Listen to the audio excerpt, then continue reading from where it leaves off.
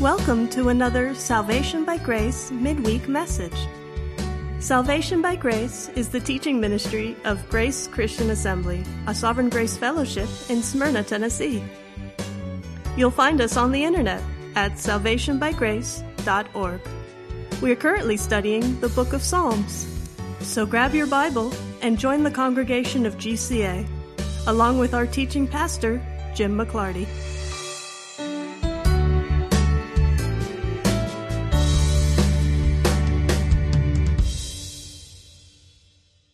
Tonight we're going to be looking at Psalm 30. The themes of Psalm 30 will be familiar to us. It's a happy, celebratory psalm, and there's nothing in it that's particularly complicated. But what's really interesting about Psalm 30 is the backstory. And so we're going to spend the first part of tonight looking at the backstory, and then the second part of the evening we'll actually get to the psalm. In the prescript to Psalm 30, we're told that it is a psalm for the dedication of the house. Now that Hebrew word, house, can equally be translated temple. So this is a psalm that is a song for the dedication of the temple. By the way, since I mentioned it is a song, this is the first of the psalms that we're particularly told that it is a song. A shir is the Hebrew word. And in fact, this is the only place in the first book of the Psalms where we see this designation, this particular word, that it is a song. And it's for the dedication of the temple. So that's a clue that lets us go back and figure out where David got the attitude that he expresses in this psalm. So we're told that it is a song for the dedication of the house or the dedication of the temple, and then we're told that it is a song of David. In order to know the backstory, we're going to go back to 1 Chronicles chapter 21, and we're going to look at the whole chapter because it is just an absolutely fascinating moment in the history of Israel, in the history of David, and in David's interaction with God. And if you would, Tom, if you would look up 2 Samuel 24, I'm going to have you read the very first verse, because even the beginning of this story tells us some very important things about God, his character, and his actions, the way that he brings about his will. In 1 Chronicles chapter 21, the first two words that we see is, then Satan. So what did Satan do? Well, Satan stood up against Israel. And how did he stand up against Israel? He moved David. He inspired David to number Israel. Okay, if you were only reading the First Chronicles version of this story, which runs pretty much identical to what we read in 2 Samuel, with one very notable exception, which Tom is now going to read for us. This is 2 Samuel 24, verse 1. Again, the anger of the Lord was kindled against Israel, and he incited David against them, saying, go number Israel and Judah. The exact same temptation is accredited to God in Samuel's telling of it, and accredited to Satan in the chronicler's telling of it. Well, what does that tell us? Does it mean that there's a contradiction in the Bible? Did the writers of the Bible not know if it was God who did it or Satan who did it? We who know the sovereignty of God understand what I said just this past Sunday, that the devil is God's devil. Now, this past Sunday, I gave credit to Elder Ward for that because that was the first person who said it that I had ever heard it. Turns out that that quote goes back to Martin Luther, that Martin Luther was the first to say that the devil is God's devil. And we see that demonstrated here. Here is God, whose anger is stirred against Israel, so he wants to curse Israel. In order to curse Israel, he inspires David to go count the men of Israel and Judah.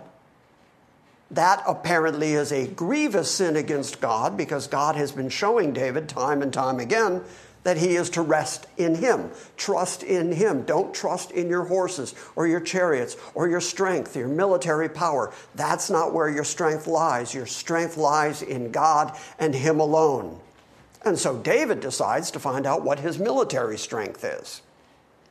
So God inspires David to go take a census of all the fighting men in Israel and Judah, but the way that he stirs up the temptation within David to actually go do that counting is that he uses Satan to accomplish it.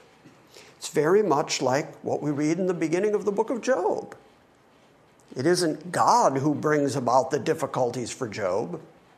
It is Satan who does it, but he does it by the permission of God. So God is sovereign over absolutely everything. Even the trials, even the temptations, even the difficulties of life, even those moments when you say, wow, everything just went really bad, Satan's beating me up right now. It's good to know that that could not happen without the say-so of God. He is still on his throne and will, as we're going to see in the coming weeks in Revelation, he is going to cast Satan ultimately into the lake of fire, which was prepared for the devil and his angels, which means that God can do that at any time or any point that he chooses. The minute that Satan went into the garden and tempted Eve and started with, did God really say? God was aware of that moment. And he could have gotten rid of Satan right then. Okay, lake of fire for you right now.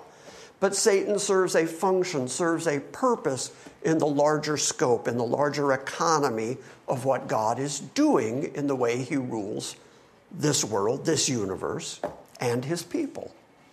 So I'm really fascinated, before we even get into the story, that we get this little insight into the workings of God, where he, in order to punish the people of Israel, stirs up David to take account so that he can then punish Israel in response to what David has done, but he utilizes Satan in order to make it happen.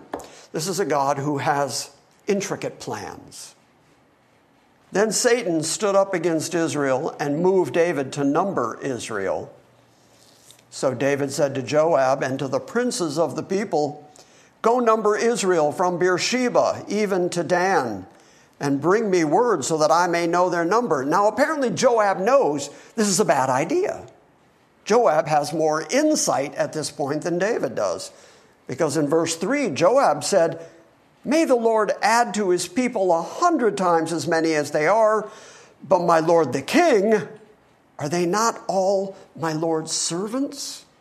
Why does my lord seek to do this thing? Why should he be the cause of guilt to Israel? So Joab realizes, if you do that, that's going to make Israel guilty. So don't do that. David, like any other prideful human, once he has said, I'm the king, go do it, doesn't back down. Verse 4, nevertheless, the king's word prevailed against Joab. Therefore, Joab departed and went throughout all Israel and came to Jerusalem. And Joab gave the number of the census of all the people to David, and all Israel were 1,100,000 men who drew the sword, and Judah was 470,000 men who drew the sword. But he did not number Levi and Benjamin among them, for the king's command was abhorrent to Joab. So he did it because the king said to, but Joab knew enough to know this is not a good idea. This is obviously some kind of sin against God, and it's going to bring God's ire against Israel. Verse 7, and God was displeased with this thing. The first thing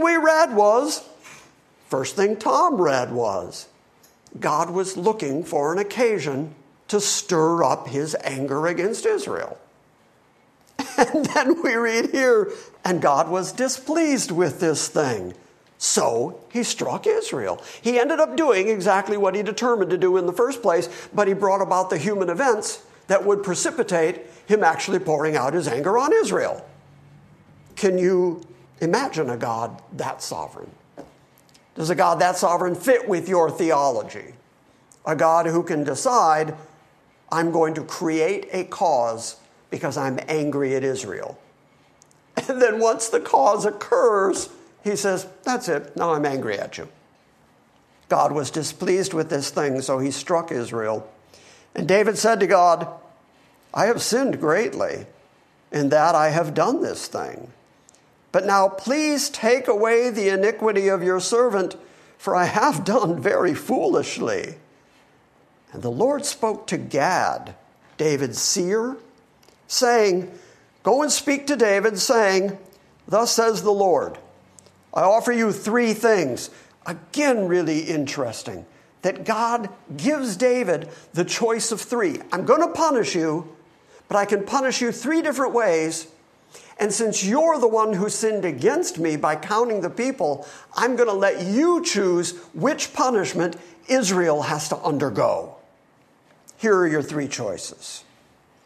So Gad came to David and said to him, thus says the Lord, take for yourselves either 3 years of famine or 3 months to be swept away before your enemies while the sword of your enemies overtakes you, or else 3 days of the sword of the Lord, even pestilence in the land, and the angel of the Lord destroying throughout all the territory of Israel. Now, therefore, consider what answer I shall give to him who sent me.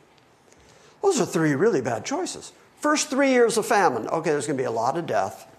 People are going to starve to death. It's going to be a long, agonizing death, and not enough food. And, of course, that's going to make people question your leadership, your planning as the king. So your second choice is, I just turn you over to your enemies, and they're just going to have at you, and I'm not going to protect you, and your enemies are going to overtake you. Or your third choice is, I bring pestilence, sickness in the land, and I even send a destroying angel throughout all the territory of Israel for as long as I want. Now, given those 3 choices, David's answer is really, really interesting, really, really theologically informative, because he chooses the one where he falls into the hands of God rather than to fall into the hands of men, which is really insightful. Because human beings, for as long as they've been on the planet, we know, are wicked and sinful and depraved. So David's not going to find mercy at the hands of men. Once his enemies have the ability to overtake him, they're not likely to suddenly show him mercy. So here's what David says. Verse 13, and David said to Gad, I am in great distress.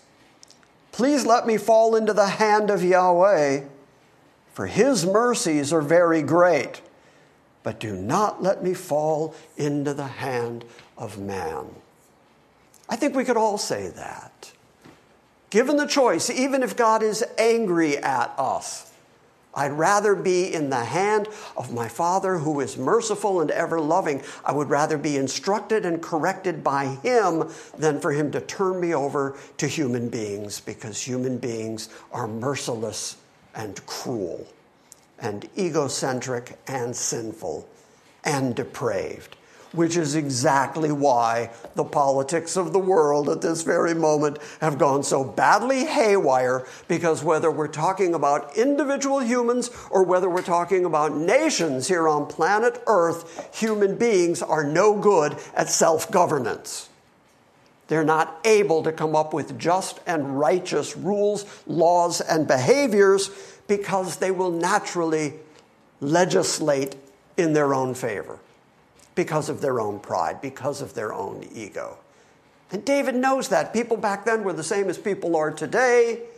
And so David says, don't turn me over to my enemies. I'd rather fall into the hand of God. And he knows full well that that means pestilence, sickness throughout the land, plague throughout the land, and the destroying angel going through Israel and killing at will.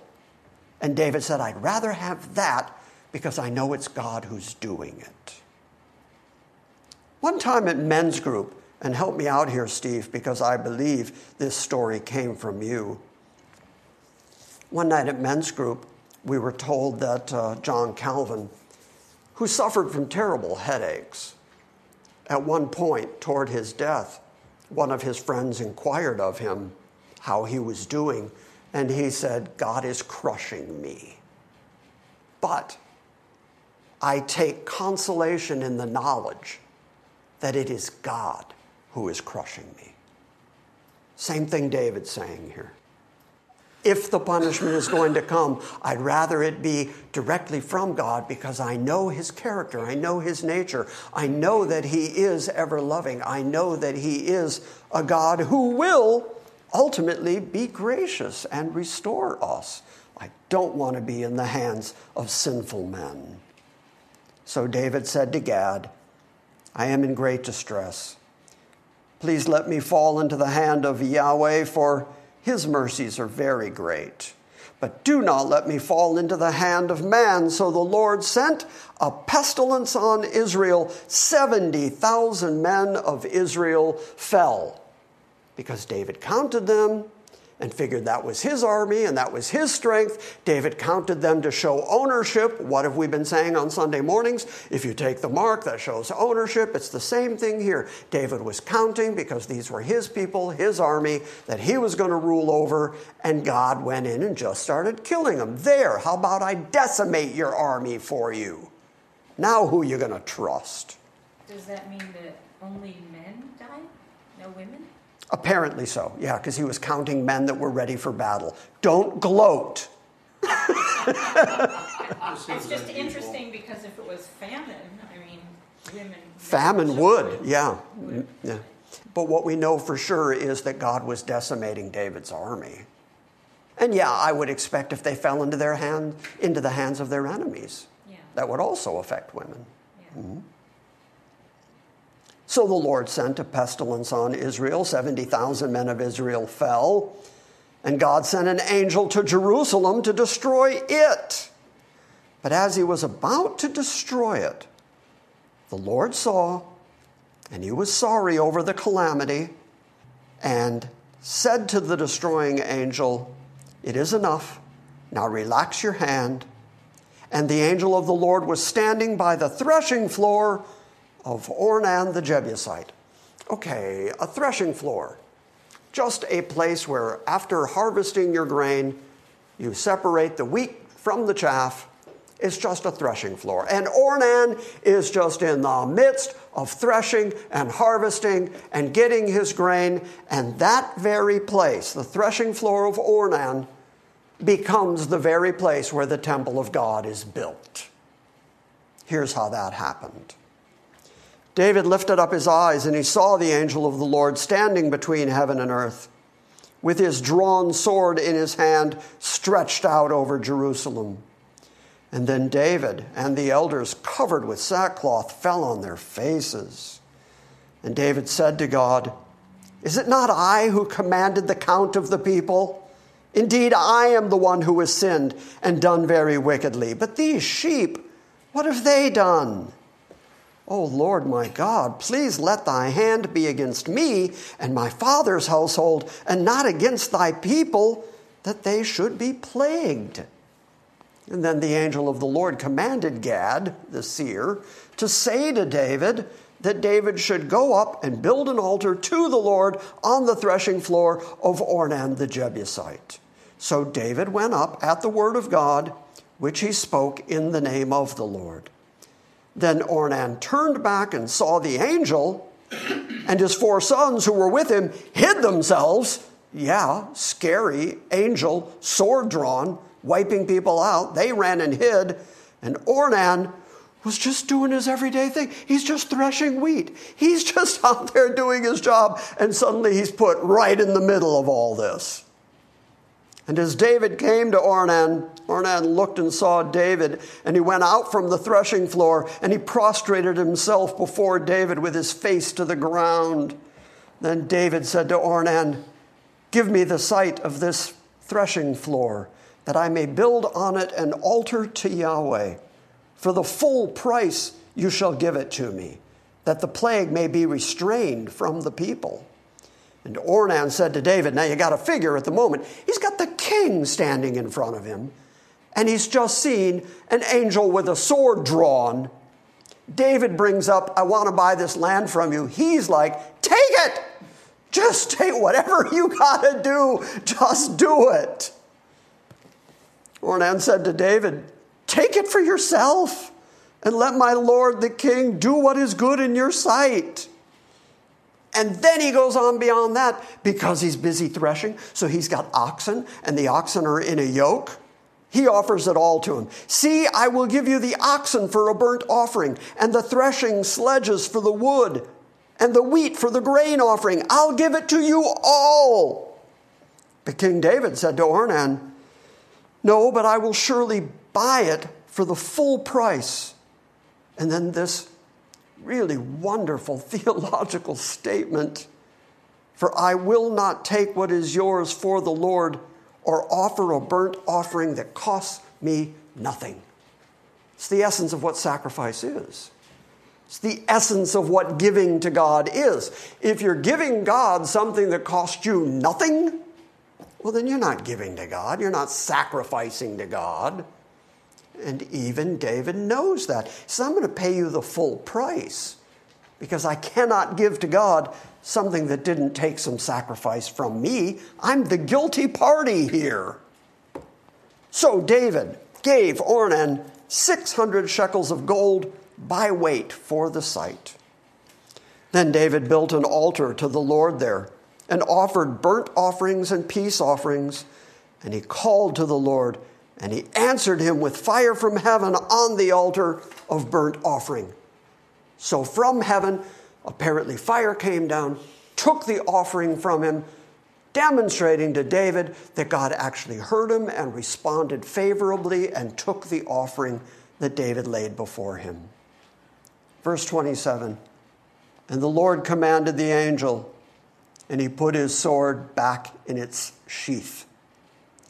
At that time, when David saw that the Lord had answered him on the threshing floor of Ornan the Jebusite, he offered sacrifice there. For the tabernacle of the Lord, which Moses had made in the wilderness, and the altar of burnt offering were in the high place at Gibeon at the time. But David could not go there to inquire of God, for he was terrified by the sword of the angel of the Lord. So then David said, this piece of land, this threshing floor, this is the house of the Lord God, and this is the altar of burnt offering for Israel. So David gave orders to gather the foreigners who were in the land of Israel, and he set stone cutters to hew out stones to build the house of God. And David prepared large quantities of iron to make the nails for the doors and the gates and for the clamps, and more bronze than could be weighed. And timbers of cedar logs beyond number, for the Sidonians and the Tyrians brought large quantities of cedar timber to David. And David said, my son Solomon is young and inexperienced, and the house that is to be built for the Lord shall be exceedingly magnificent, famous and glorious throughout all the lands. Therefore now I will make preparation for it. So David made ample preparation before his death. Now turn to 2 Chronicles for just a moment. We're going to go to 2 Chronicles chapter 3. 2 Chronicles chapter 3, verse 1. Then Solomon began to build the house of the Lord in Jerusalem on Mount Moriah. Do you recognize the name Mount Moriah? It's the very place where Abraham went to sacrifice his son. So this is a really significant location there around Jerusalem. So Solomon began to build the house of the Lord in Jerusalem on Mount Moriah, where the Lord had appeared to his father David, at the place that David had prepared on the threshing floor of Ornan the Jebusite. And he began to build on the 2nd day of the 2nd month in the 4th year of his reign. So now we know the location of the temple that was built. We know the background of why it was built there on Mount Moriah. We know why it was on the threshing floor of Ornan. And we know the circumstances that David went through and the pestilence brought by God. And 70,000 men lost their lives, and David knew he was responsible and even said to God, "What have they done? I'm the one that's guilty here." That was the inspiration for Psalm 30, which is a celebratory psalm that was then used at the dedication of the temple that he knew Solomon was going to build, which is why he made all the preparations for Solomon to build it. This is a song of dedication. This is a song of celebration, and this is a song of looking back on what God has taken his people through, and particularly what he has taken David through. And even as bad as it was, even as David was going through the difficulty, even as he was just plagued in his mind because of his arrogance and sin before God, and knowing that he was responsible for 70,000 people who had done absolutely nothing, he still ends up saying, "I will extol the Lord." I'll still talk positively about God. Okay, we're in Psalm 30. Turn there. Which does begin, "I will extol Thee, O Lord, for thou hast lifted me up." The same God who took him down is the same God who lifted him back up. And David could look back over his life and say, yeah, God punished me. God punished David several times in his life. And yet David could say, it's that same sovereign God who didn't leave me in that state, didn't allow me to be completely destroyed. It is God who lifted me back up. Okay, quick question. Has anybody in this room, this should be easy, anybody in this room ever been sick? Yep. Yeah, that'd pretty much be everybody. Did any of you get well? Yep. Okay, is God sovereign over the sickness? Yes. Yeah. So when you got sick, did God know it? Yes. Yeah. Was it God who lifted you up? He did. He did. Same thing. You have to remember through the difficulties and trials of this life that those difficulties and trials are being brought to you by a gracious God who is doing what is best for you and what brings him the greatest glory. And in his sovereignty, even in the difficult times, he is still to be worshiped. He's still to be extolled. You're still to talk good about him. To extol something is to think very highly of it, to hold it in high esteem and then say so, to speak well about such things. So David says, the way I speak about God, I am going to extol him as high and mighty. I will extol thee, O Yahweh, for thou hast lifted me up and have not let my enemies rejoice over me. Okay, so after 70,000 people, fighting men, are destroyed in Israel, seems like that would have been a great time for Israel's enemies in the midst of all that confusion to come down on Israel. Didn't happen. God protected them.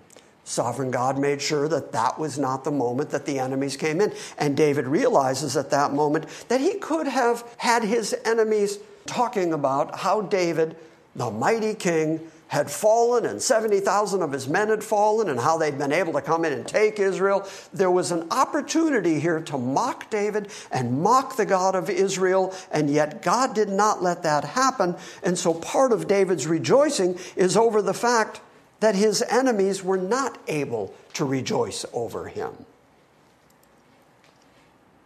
Verse 2, O Lord my God, I cried to thee for help, and you did heal me. That word heal, by the way, sometimes we think of it as healing from sickness.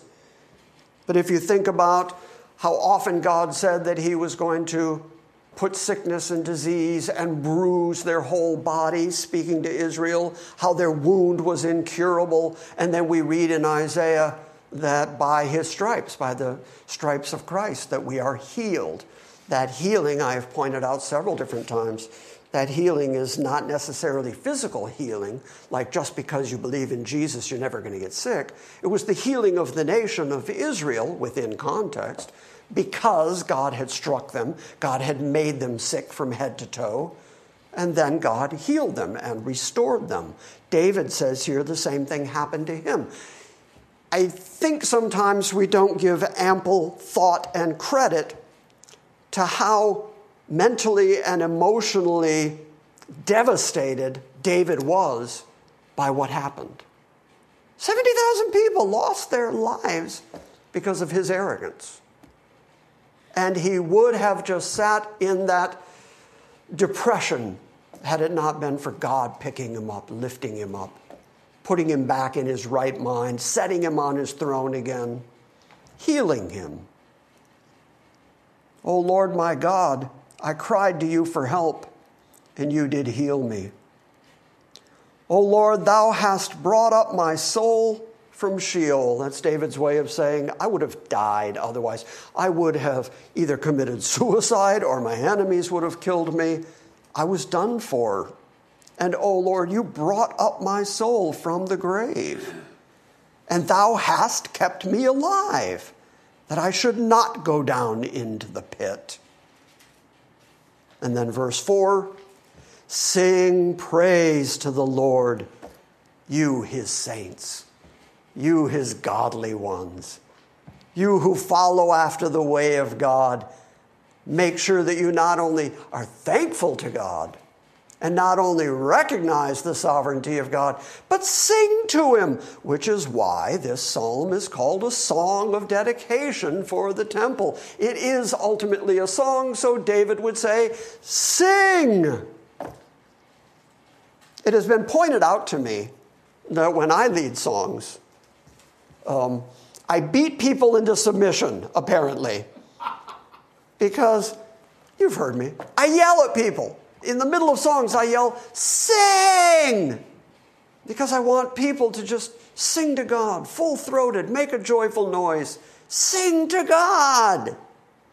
David says the same thing here. That's the instruction. You, his saints, you who believe in God and follow after him, sing praise to Yahweh, you, his godly ones, and give thanks to his holy name. Which, by the way, gives us again a little bit of insight to what singing to the Lord ought to be. Singing to the Lord these days in church too often has become a performance. I know I mentioned that recently, and I know I'm kind of harping on it. But you know that I listen to sermons on a daily basis. So I see church services, especially now because everybody is online since the COVID days, so I'm able to go peek in on a lot of different song services for a lot of different churches. And the amount of celebrity performance that's going on in church is disturbing. It's hard to watch. Instead, what we're supposed to be doing is singing praises with our focus being on the Lord. Our focus is on God, and then we are to give thanks in the way that we sacrifice by singing to him, by making melody to him, by corporately as a group singing praises to him. We give thanks to his holy name. For his anger, this is good to know. Here's a little bit of the character of God, an attribute of God that you can hold on to. For his anger is for a moment. But his favor, his grace, his loving kindness is for a lifetime. So sometimes God is going to correct you. Sometimes he's going to instruct you. Certainly that's what the writer of Hebrews says. Whom the Lord loves, he chastens. And then the writer of Hebrews goes on and says, we all used to have fathers who used to chasten us, and it was never pleasant. But he said the end result of the chastening of God is that it does bring about the peaceable fruit of righteousness. Okay, if God's purpose in chastening you is to bring about that peaceable fruit of righteousness, well, then his anger was temporary. And then he's going to create the result that he desired in the first place, And his loving kindness, which brought that about, lasts for your whole life and lasts out into eternity. And so if you remember that, you can get through the times of difficulty and chastening without feeling like God has abandoned you. You can remember that it is, like I said earlier, it is God who is doing the crushing. Sing praise to the Lord, you his godly ones, and give thanks to his holy name, for his anger is but for a moment, and his favor is for a lifetime. Weeping may last for the night, but a shout of joy comes in the morning.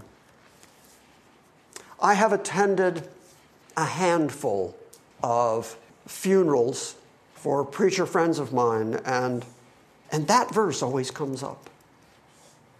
When we lose somebody, weeping lasts for a night. There's a time for weeping.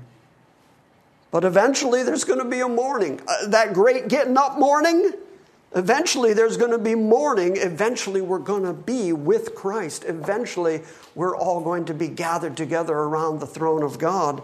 So not only is David talking circumstantially here and saying, yes, there's difficulties in life, and they last for a period of time, the same way that you may weep through the night. But in the morning, the sun comes up, you feel refreshed, you get up, you go again.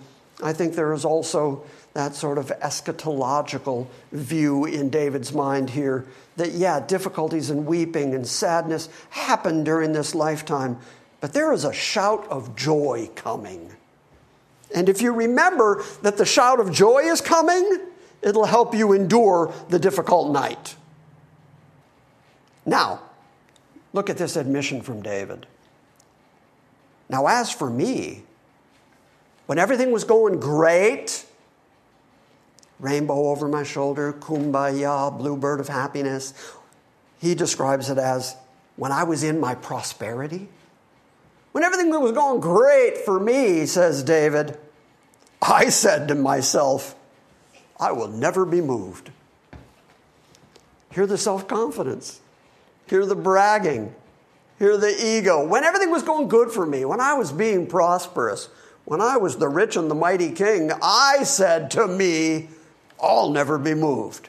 And I think that's the kind of arrogance that David is admitting to here that caused him to say, go number the people. Even though Joab said, no, don't do that. He said, yes, do it. He insisted. Because when everything's going great, we're more likely to think of ourselves as self-made people and that we don't need God. We don't need any help. We'll take care of it. And David admits that here. As for me, I said in my prosperity, I'll never be moved. And then David admits that God taught him better. O Lord, by your grace, by your favor, thou hast made my mountain to stand strong. The reason that David was on his throne, the reason he was ruling Israel, the reason that his might was intact was because it was God who was doing it. And as soon as David forgot that, God reminded him in a way that only God can remind you of things. Killing 70,000 people. I mean, that's a big reminder. And it really made David feel guilty. And he realized that it was his own pride that caused him to go and do that thing that he was even warned by Joab. This is not a good idea. And yet in his prosperity, he was like, I'll do what I want to do. The people on the internet could not see that arm movement, but I will never be moved. And David realizes, oh Yahweh, by your favor, you have made my mountain to stand strong. And you did hide your face. And I was dismayed. So God, I need you. When you turned away from me, when you started killing people, when you brought down the pestilence, I was absolutely dismayed. I was heartbroken. When you hide your face, I was dismayed.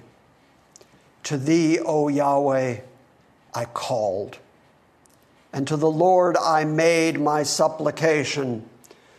That's when he built the altar. That's when he took the oxen. That's when he brought the sacrifice to God and he cried out to God. His argument then in verse 9 is, what profit is there in my dying? What profit is there in my blood if I go down into the pit?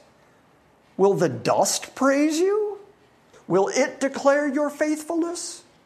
David, after what he's been through, in trusting God and saying, don't let me fall into the hands of men, but I trust God because he is merciful. God ultimately was merciful.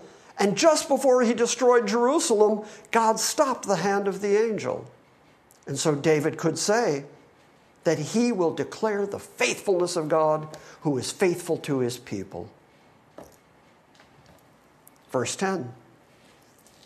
Hear, listen, O Lord, and be gracious to me, O Yahweh, be thou my helper. Thou hast turned for me my mourning, my sadness, my depression. You've turned that into dancing. One of the last things people who are deeply depressed do is get up and dance. You don't find a lot of real depressive dancing. I'm not even sure what that would look like. If anybody would like to demonstrate really depressed dancing, Jeff almost tried to. He just stood still like, really depressed dancing. And so what David is obviously saying here is, I was so crestfallen, I was so depressed, I was emotionally so overwrought, and yet it was you in your grace that came and helped me because you are my helper. And you turned for me that sadness and that mourning into dancing. And you loosed my sackcloth. Sackcloth is a sign of repentance and mourning before God. And here David says, you took that sackcloth off me, and instead you gave me new clothing. You girded me with gladness. Verse 12. So that my soul may sing. There it is again. In our gladness about God, in our recognition of who God is, in our knowledge of the grace of God, we are told repeatedly in this psalm that we need to sing praise to God. Anybody found yourself, with the exception of Luann, because I assume that this just naturally happens with Luann, but do you ever find yourself just instantaneously singing to God?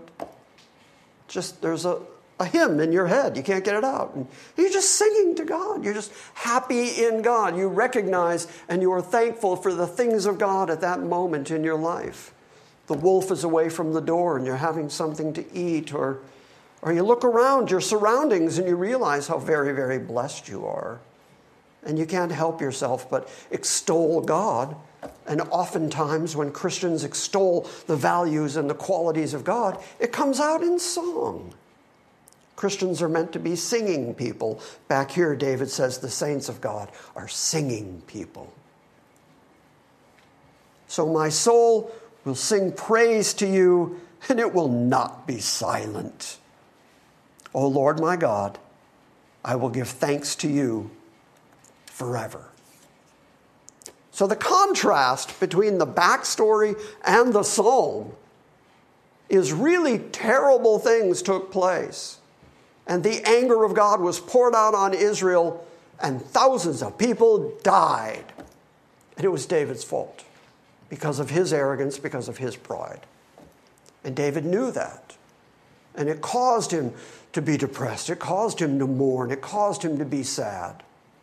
So then where did he find his health again? Where did he find restitution? Where did he find the ability to get up, walk forward, walk through another day? Where did he find it? He didn't find it within himself. This is another demonstration of what I've said so often lately. The cure for you can't be you. You are your problem. So David, in his depressed state, and rightfully depressed, it's his fault. He's the king, and he's responsible for killing 70,000 innocent people. It's his fault, and he knows it. So he's not going to one day just stand up and party.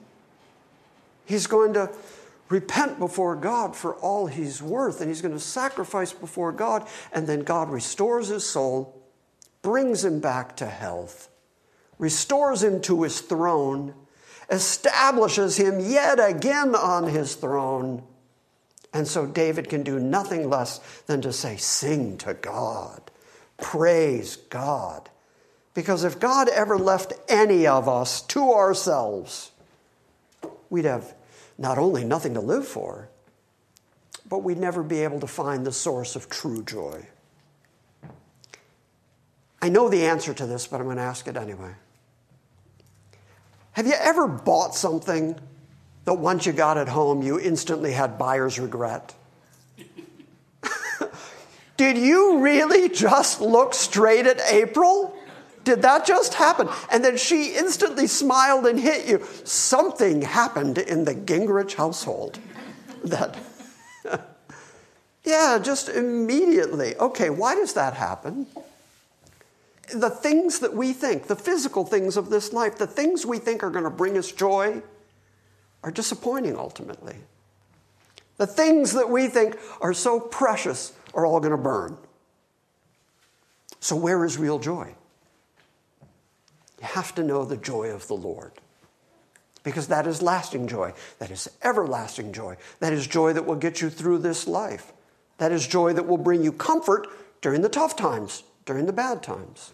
And there is nothing in this world that you can even compare to the knowledge of the praise and the worship of a God who will always be gracious to you and restore you and bring you back to health, who will ultimately let you live in his eternal temple, who will ultimately let you be in his presence, around his throne, where there is joy everlasting. This world, the people of this world, the stuff of this world can't possibly get you the reassurance and the peace and the emotional health that comes with the knowledge of Yahweh. That's right. It was true in David's time. It was true in Jesus' time. It's true right now. So I would say again, don't run to the world expecting the world to satisfy you, especially if what you buy is whatever the Gingriches just bought. Because this world ultimately can't satisfy you. This world and its pleasures are passing. Instead, like David, you have to realize that your true comfort, your true joy, everlastingly, comes from God and him alone. Amen? Amen. Pretty good psalm once you know the backstory, huh? Yes. I think there may be even more to that backstory. Just from recent reading in the latter part of 1 Chronicles, at the end of David's life, he gives instruction to Solomon about how the temple's supposed to be built. He's not allowed to build it, but boy did he plan it. Yeah. Down to the dimensions of the rooms and the furniture and the numbers of articles to be used, etc. And if he did that, being a warrior, a king, and a songwriter, you have to believe he had to prepare songs. Yeah, as part of the dedication. Part of that dedication. Oh, yeah. This may not be the only one. It's the only one that we're told about. Yeah. And by the way, you'll be happy to know the Apologetic Study Bible agrees with your backstory, saying that it's clear that this psalm refers to the events from First Chronicle when David numbered the people. Well, that's kind of why I reopened my Bible, because I was going to mention that in the pre-script to this psalm, where it says a psalm, a song of dedication of the house, the words a psalm were added by the translator. You can see they're in italics. So what it really says in the Hebrew was a song at the dedication of the house of David. And so, since there's no punctuation in the original, there are commentaries out there and people who argue that this whole psalm was about the dedication of his house of cedar, which actually, with the details of the psalm, make no sense at all. And so that's part of why I concluded that this has to be the only appropriate backstory. And I'm so glad to know that other commentators have agreed with me. And I will say that they are right. So, yeah. Anything else?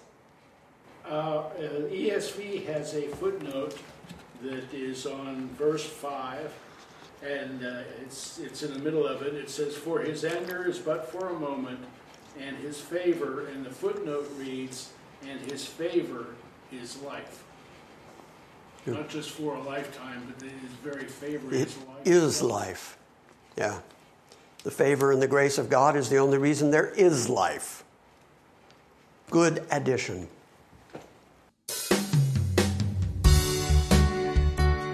Thank you for listening to this week's Salvation by Grace midweek message. We encourage you to visit our website at salvationbygrace.org for books, Q&As, and our ever-expanding archive of audio sermons. And we invite you to join us next time when we gather around the Word and study the sovereign grace of God.